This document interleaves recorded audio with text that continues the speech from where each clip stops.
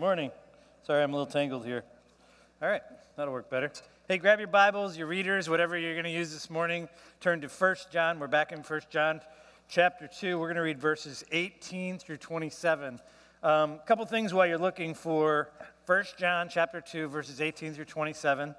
One is, I just want to encourage you to bring your Bibles. Bring your readers, take notes. We really do retain what we learn more if we're engaged with what's going on, writing some things down. Maybe one of the ways that I do this is I bought a wide margin Bible so I could actually write in the margin of the Bible as I'm hearing what I'm being taught. So there's all kinds of ways, but we want you to engage. The other thing while you're looking for it that I just want to kind of say to you is today would be a perfect example of why there's a value for us to teach through a book of the Bible. I'm not sure I've ever heard a sermon taught on this particular section of Scripture. I know I've never taught on it. I'm not sure if I were told, hey, you can pick anywhere you want in the Scriptures today to preach, that I would have landed here. But the discipline of us going through a book verse by verse it causes us to have to teach all of it. And there's some really, really good stuff in this particular section of chapter 2 of 1 John. So with that, let me read it for you. John writes, "Dear children, this is the last hour. And as you have heard that the Antichrist is coming, even now many Antichrists have come. This is how we know that it's the last hour.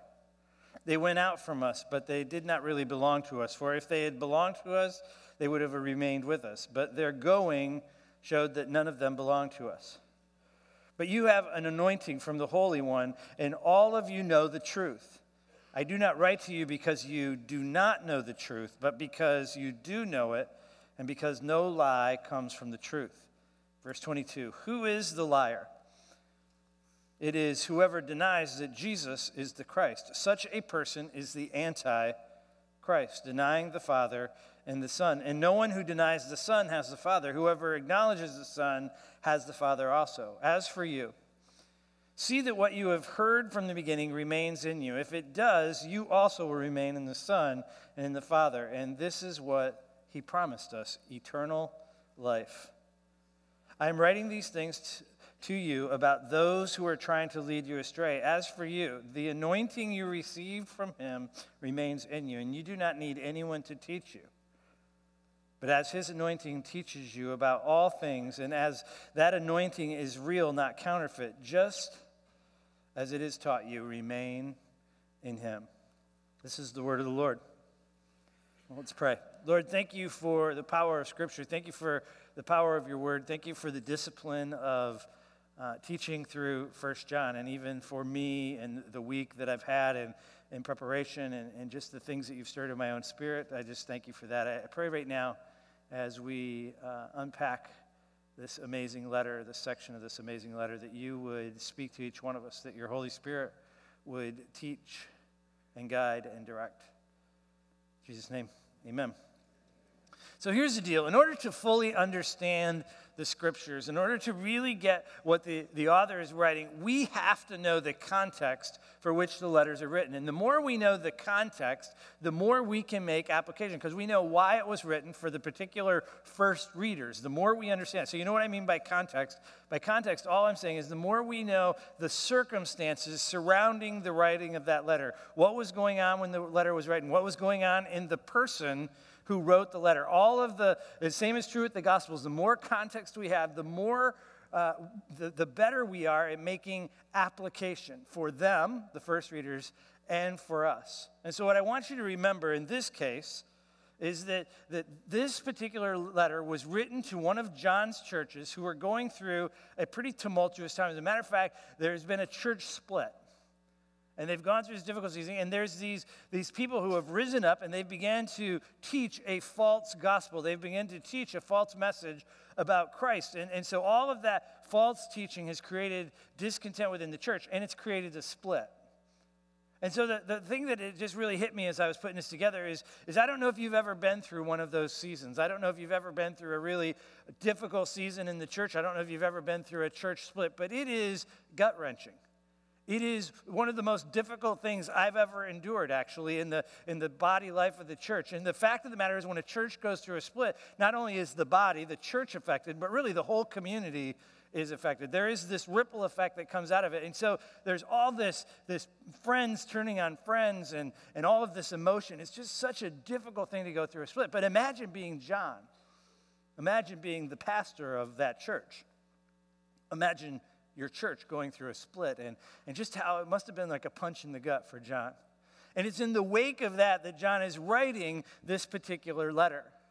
It's in the wake of that tumultuous season and probably that difficult, gut-wrenching thing that he's going through that he sits down and he pens this letter to his church. So one of the things we know about John and that we've said is that we're going to call this series The One.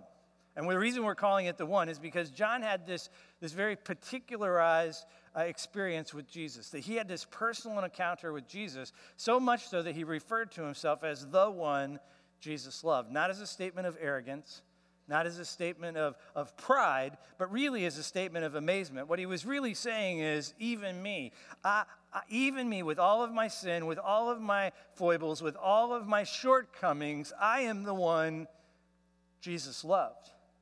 And then he writes this letter to help you and I to understand how to have that same sort of experience with God, where we realize even with all of my shortcomings, even with all of my difficulties, even with all of the ways I fall short, I am still the one Jesus loves.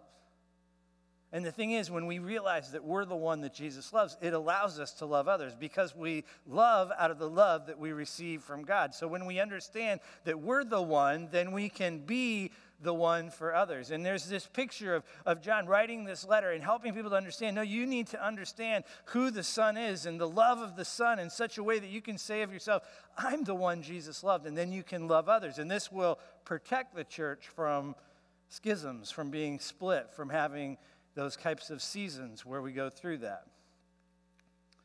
So there's this picture in this gospel, in this letter where he's saying, look, there's going to be false teaching. There's going to be division in the church. And I want you to stay connected to the one that loves you in spite of your shortcomings. And this particular section of this particular letter is helping us to understand, how do we abide in Christ? How do we stay connected to God? How do we have fellowship with God amidst the opposition?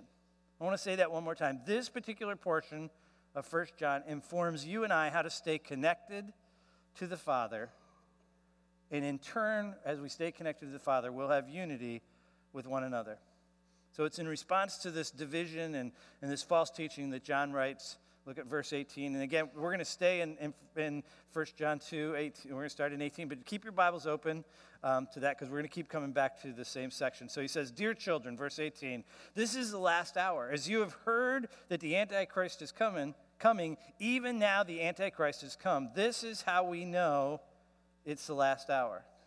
And the first thing we can see is John's affection for his church. He says, Dear children. He's not saying that in a belittling way. He's not trying to put them down. He's not saying it in any kind of condescending tone. What he's saying is, I'm your pastor and I love you. He has a great affection for them. So he refers to them as dear children. And then he says, this is the last hour. And we have to stop there and we have to take a few minutes and unpack, well, what does John mean by that? Because this is a very much a term that is only used by John in the writings of Scripture, this idea of the last hour. And the problem is, either John was wrong, or think about it, either he was wrong or he meant something other than we only got 60 minutes. Right? We only got another hour, and then something's going to happen. And even if he was saying, well, it's pretty quick, it's like the last hour, it's going to happen pretty darn quick, then we would still look back and say that he was wrong, because we know lots of days have passed and weeks have passed and years have passed and decades have passed and centuries have passed since John wrote this. So it doesn't really feel like the last hour if 2,000 years have passed since he wrote this down. So we got to ask the question, well, if he didn't mean it's the last minutes, what exactly did he mean?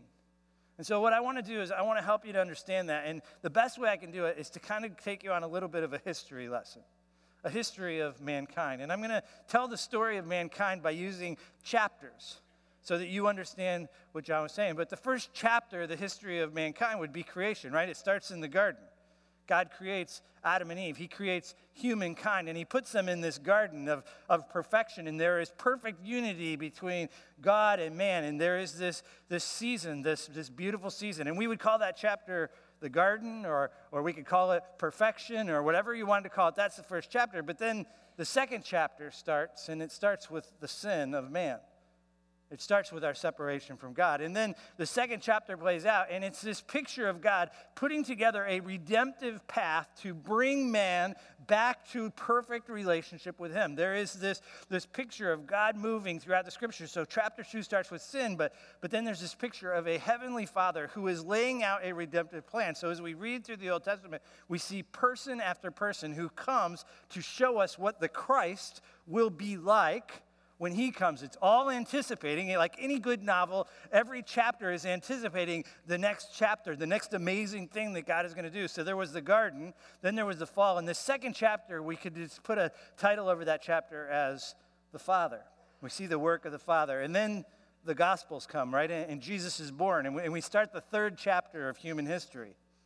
The third chapter is Jesus' life, his ministry on the earth, his going to the cross, his being buried, and his rising from the dead. There's this picture of God changing everything for us. So this little section of humankind is only some 32 years, but it's so significant because it gives us this new and amazing way to relate to the Father, that Jesus has come, and now you and I have access to the Father. We can enter the Holy and Holies. We have a different sort of access to the Holy Spirit. All of this going on. So you have that first chapter, which is the garden, right? You have the second chapter, which I've just, in my creativity, called the Father. Then you have the third chapter, which we could call the Son. And then starting in Acts, we have the fourth chapter. And this is Jesus ascends. And he says, if I ascend, I'm going to send the Holy Spirit. And the Holy Spirit's going to guide you. And so the next chapter is really the establishment of us, the establishment of his church. And he says, through the Holy Spirit working through you, I'm going to tell the world about the work of Jesus Christ and how he came and he showed the Father's love by going to the cross and rising from the dead. I'm going to empower you to take that message to the entire world, to every tribe and every nation. And that's the chapter that we're in right now.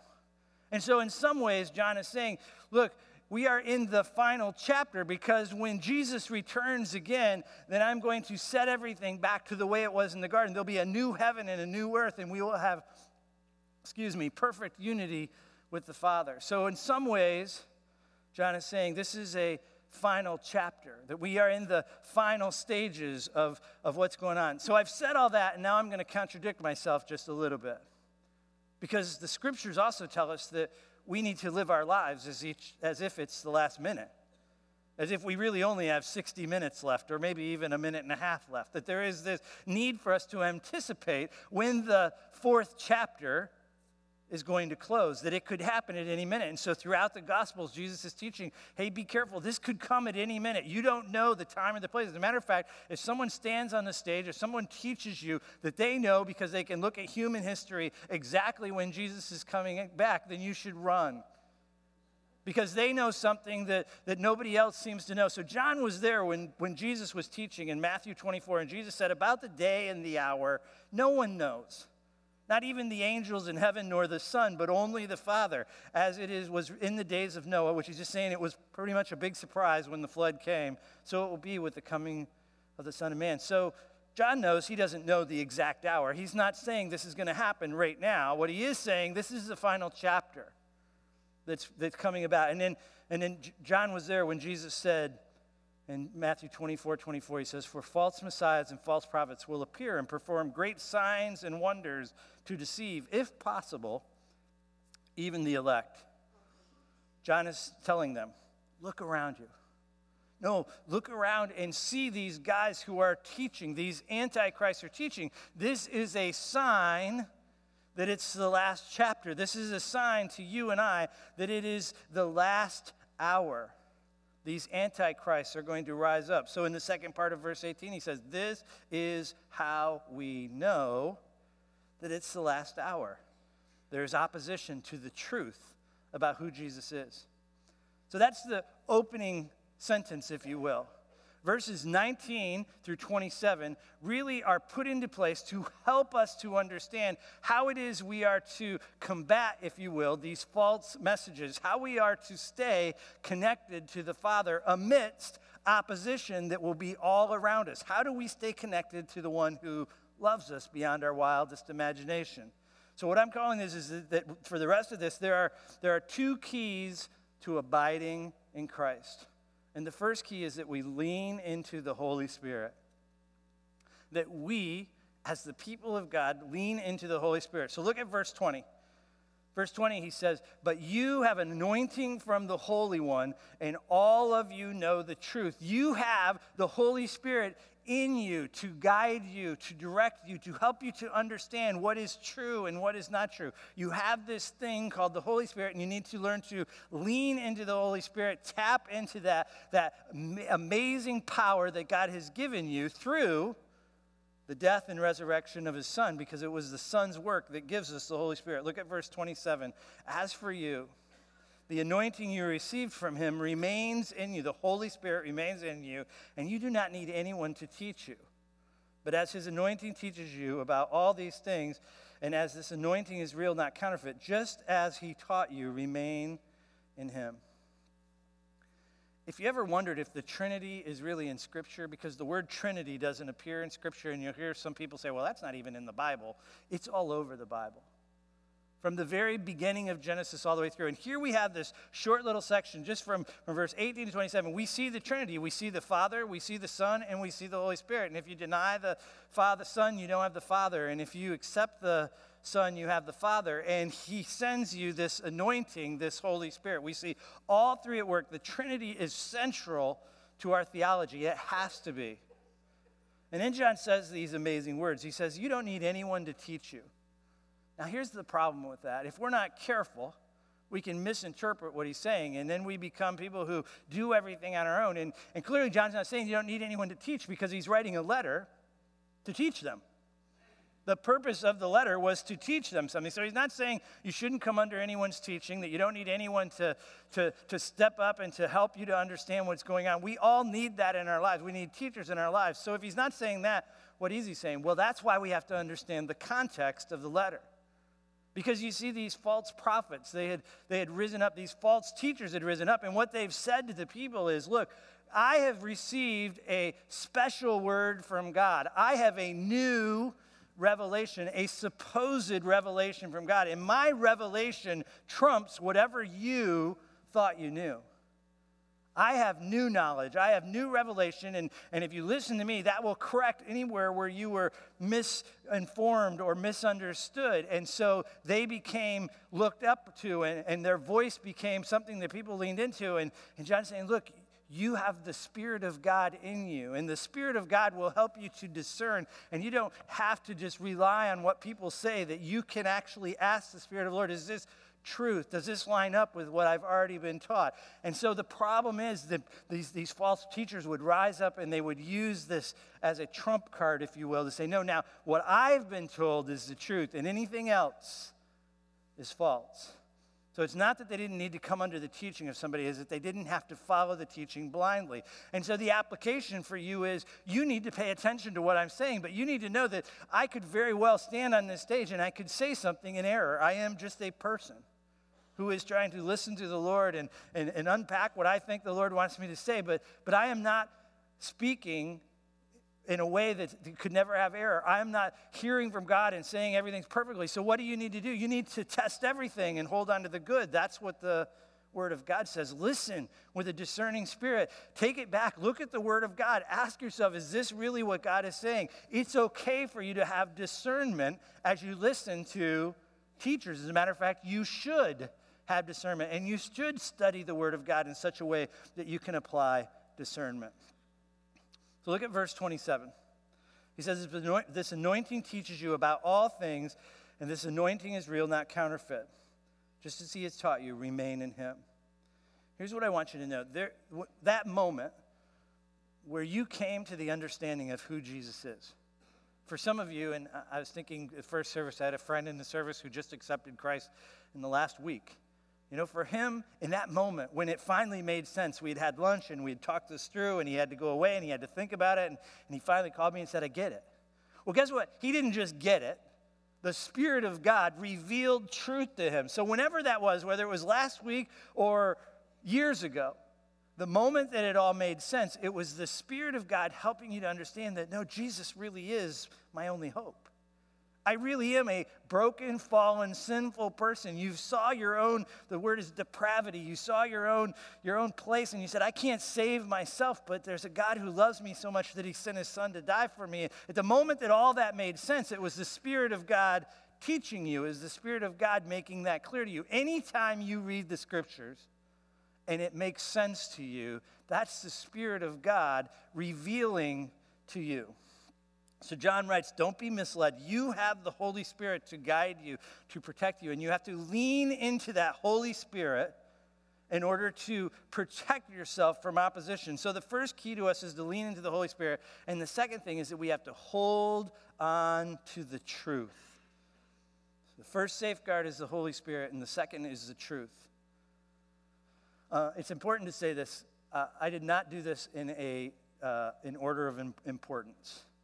Really, the better way would have been to put this up there as like a circle and two parts of a whole or something. They're numbered so that you can remember them, but they're not one or the other. You need both of these things in your life in order to stay connected to the Father, in order to safeguard you from false teaching.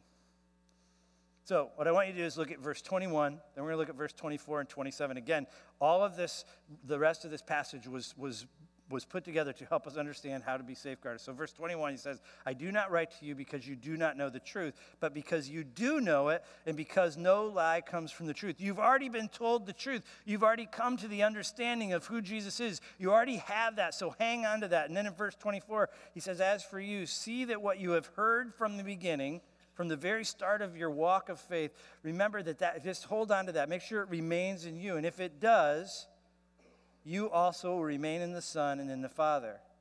And this is what he promises you, eternal life. And then verse 27, he says, just as it has taught you, the Holy Spirit has taught you, remain in him. If you know the truth, if you really know the truth, if you make sure that you hang on to the truth, if you remain in the Father, then he promises us eternal life. We talked about eternal life last week, and the idea of eternal life isn't just this insurance plan that we have when we get to heaven. It's life that starts right now. This is eternal life, that you know the Son and you know the Father who sent the Son. And so we begin to know God and we begin to know Jesus right now in this life. Our life begins because we remain in him. And we know from the scriptures that when we remain in Jesus that we bear fruit, and that helps us to stay connected to the vine. And so you think about it, John is writing this letter, 1 John, but John also wrote the Gospel of John, and so he had to be thinking about John 15, the vine and the branches. And I was going to read it for you, but I wanted to show it to you in this video instead. So let's watch this video, and then we'll continue on. I am the true vine, and my Father is the husbandman. Every branch in me that does not bear fruit he takes away, and every one that does bear fruit he prunes it, so that it may bring forth more fruit.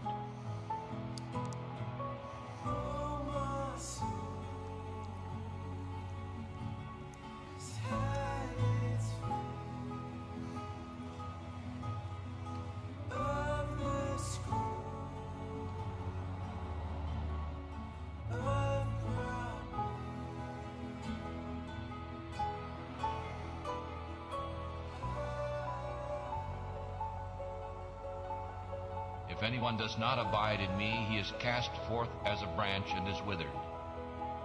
And men gather them and cast them into the fire, and they are burned. If you abide in me, and my words abide in you, ye shall ask what you will, and it shall be done unto you. In this my Father is glorified, that ye bear much fruit.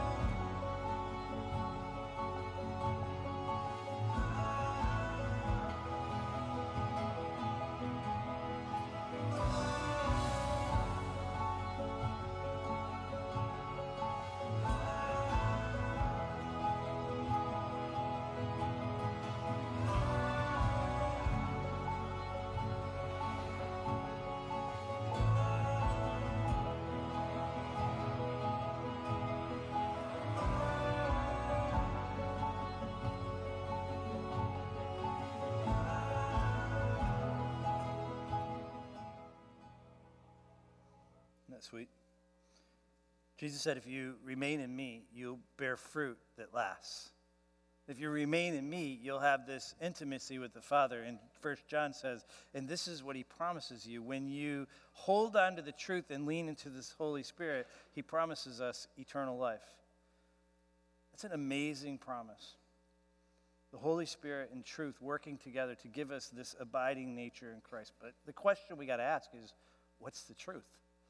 If I'm told I have to hang on to the truth, well, what exactly is the truth that I need to hold on to? And most scholars would tell you that when John writes that listen to the message that you already received, hold on to what you heard from the beginning, what he's referring to is his gospel. What he's referring to is the fourth gospel, the Matthew, Mark, Luke, John. He wrote that gospel some 30, 40 years after the other gospels were penned. And he wrote it because these false teachers had risen up within the church. And they were telling people, look, Jesus isn't God. He was just a great man. He was an amazing man. They couldn't deny Jesus because history was too recent and everybody knew Jesus really was, and they still were very aware of the amazing miracles he performed. But these false teachers would rise up and they were saying, no, he couldn't have been divinity. He wasn't divinity, as a matter of fact. He was just a man that lived such a great life that God decided to do something very special with him. So John sits down through the inspiration of the Holy Spirit and he writes the Gospel of John, and the Gospel of John is put into place to tell us who Jesus really was, to make sure that we know that he was there in the beginning, that he is eternal, that he is part of the Trinity, that he came and he sacrificed. As a matter of fact, it helps us to understand that Jesus, being in very nature God, didn't consider equality with God something to be grasped, but he made himself nothing and became a servant, but not just a servant who went to the cross and died so that you and I can have eternal life. So when he says, remember what you have been taught, he's pointing them back to the gospel and making sure they understand that it's all rooted in Jesus. That everything is rooted in understanding and knowing that Jesus really is who he said he was. He really is eternal. He really is part of the Trinity. And that's why if you go back to the very beginning of 1 John, he starts with the incarnation, because that's the central theology that we have to hold on to. Because if the Trinity isn't real, if Jesus really isn't eternal, if he really wasn't sent as part of the Trinity, then we have nothing to hold on to. The gospel means nothing. It all unravels with that one truth. Jesus has to be fully man and fully God for the cross to mean anything to you and I. Jesus said there's going to be a time that will come when people will worship me in spirit and in truth. In the fourth chapter of human history, we will worship in spirit with the Holy Spirit and the truth of who Jesus really is. Why is this so important that we talk about it this morning? Why do we need to understand this every bit as much today as the readers in the first century needed to understand it? Because the gospel is still under attack. Because people still want you to believe that Jesus was just a really, really cool guy. That he did some really neat stuff. And that he could teach some really amazing messages. But the fact that he's divinity, I'm not so sure. That message is perpetuated. False teachers in John's day were teaching that Jesus was a great man. That he did some really good stuff. But the problem is, that's still the message that's perpetuated today. And I'm going to give you a few examples of this. And I really hesitated to do this. I prayed about it, whether I would do this. And I want to be careful here. I do not want you to hear me correct or to help you understand the false teachings that we are being bombarded with is any kind of hate talk. Because we are called to love others. And we are called to leave judgment in the hands of the Holy Spirit. But I need you to know that when the Jehovah's Witness tells you that it's all the same, it's not. It's not all the same, because Jehovah's Witness believe that there's one God, God the Father, and that God the Father created Jesus, and there the gospel is gone. Because if God created Jesus, and they actually say that he created Jesus to be the archangel Michael, and do they see that Jesus did amazing things? They would say that. They would tell you that. But they don't believe that he's divinity, and they don't believe that he's part of the Holy Trinity. And so what they say is he's amazing, but he's not God. He's not part of the creator. He was created. And that truth we need to understand. And then what they tell you is that there are 144,000 people who are given the gift of spiritual interpretation, that they alone can tell you what the scriptures say. Does it sound familiar to you? Because John said that these guys say that they have a special revelation from God. And that you need to listen to them because what you knew. And so there's 144,000 people who can tell us what the Bible really says. And John says, no, you have the Holy Spirit in you. You have the Holy Spirit in you to discern what is truth and what is not truth. The Mormons will teach you that we all have the opportunity to become gods and goddesses. Every man has the opportunity to become a god. And that Jesus was one of those men who became a god. And therefore, there is no Trinity in the Mormon belief. What they believe is that Jesus will actually judge the earth, but he's going to do it standing alongside some guy named Joseph Smith, who was given, listen to this, new revelation.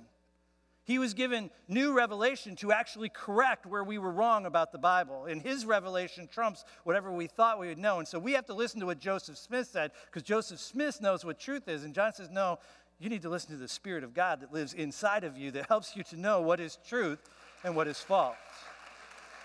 The Spirit of God is inside of us. And again, I don't say these things so that we build some kind of hatred towards other faiths. We are called to love other people, but you need to know the reason for the hope that you have. You need to do the good work of understanding what you believe so that when you have those conversations, you know what you believe and you know what you don't believe. And so you can hang on to the truth and not be led astray, because John's saying it's important that you lean into the Holy Spirit and you hold on to the truth. Muhammad taught us that Jesus really did live. And he actually says that Jesus lived a life without sin, but he was just a man. He was a great prophet, but he was just a man. And so there goes the Trinity, there goes the cross, there goes our salvation. And we could do the same thing with the Hindus and the Buddhists. And again, it's important for us to know what it is we believe. But here's the other part of this that I think is so amazing. It's easy for us to look outside and say, this is how the Christian message is being bombarded, how the truth of Jesus Christ is being pulled apart. But the minute we start to just look outside and stop looking at our own hearts, we realize that we can do the same thing. You see, we come to our place of faith when we realize how messed up we are and we accept Jesus as our personal Savior. And in that moment of conversion, we begin to dilute the gospel. We begin to say, yeah, it's Jesus, and if I'm just a good Christian, well, I just got to be a better Christian. And so we work harder to be a good Christian. And so in all of our being a good Christian, we get busier and busier, and we get on that good Christian treadmill, and then we burn ourselves out because we think it's Jesus and something else. And so we say, well, it's got to be Jesus and going to church, but that's going to save me. It's got to be Jesus and getting baptized. If I just get baptized, that's going to save me.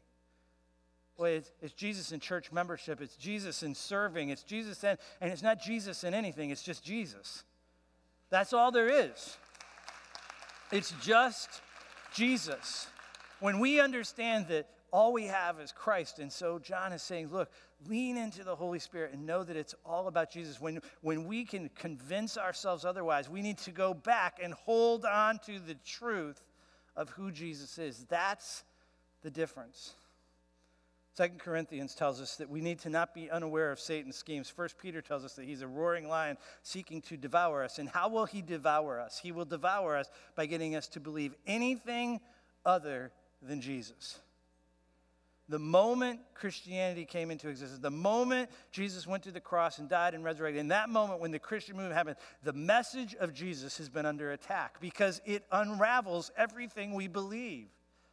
So you got to know the truth. Lean into the Holy Spirit and hold on to the truth that Jesus really is eternal. That he really did come incarnate, that he really was fully God and fully man, that he really did go to the cross. He really was dead for 3 days, and he really did rise again from the dead so that you and I can have intimacy with the Father, so that we can remain connected to a Father that loves us beyond our wildest imagination. The key that John unfolds in this letter to abiding is that we lean into the Holy Spirit and that we hold on to the truth. We're going to end the service by going back to the song that we sang right before I came up here. And Mel's going to come up, and Ron and maybe the band We'll see. I'm not sure. But we're going to sing that song. And I'd like to I'm going to take a risk here. I would like to invite you to come down here and sing it with me. And you can go back to your seat after we sing, and this is how we're going to close the service. But this is a declaration. This song is a declaration. This song are words of truth that we need to hold on to. And you know why God said that we need to sing spiritual songs and we need to sing songs? Because when we sing songs, you guys can come on up. When we sing songs, it becomes part of our heart. It becomes part of our DNA. And so the win for me today would be that if you leave with these words on your heart, if you spend all week singing, I believe in God the Father, I believe in Christ the Son, I believe in the Holy Spirit, the Trinity, 3 in 1. Those are powerful words. So my desire for you, and this is the risk, is I want you to come and stand right here and sing this song with me and with Mel. We'll let Mel actually do the singing part. And then when we're done, I'm going to pray over you, and we'll go from there. Thanks.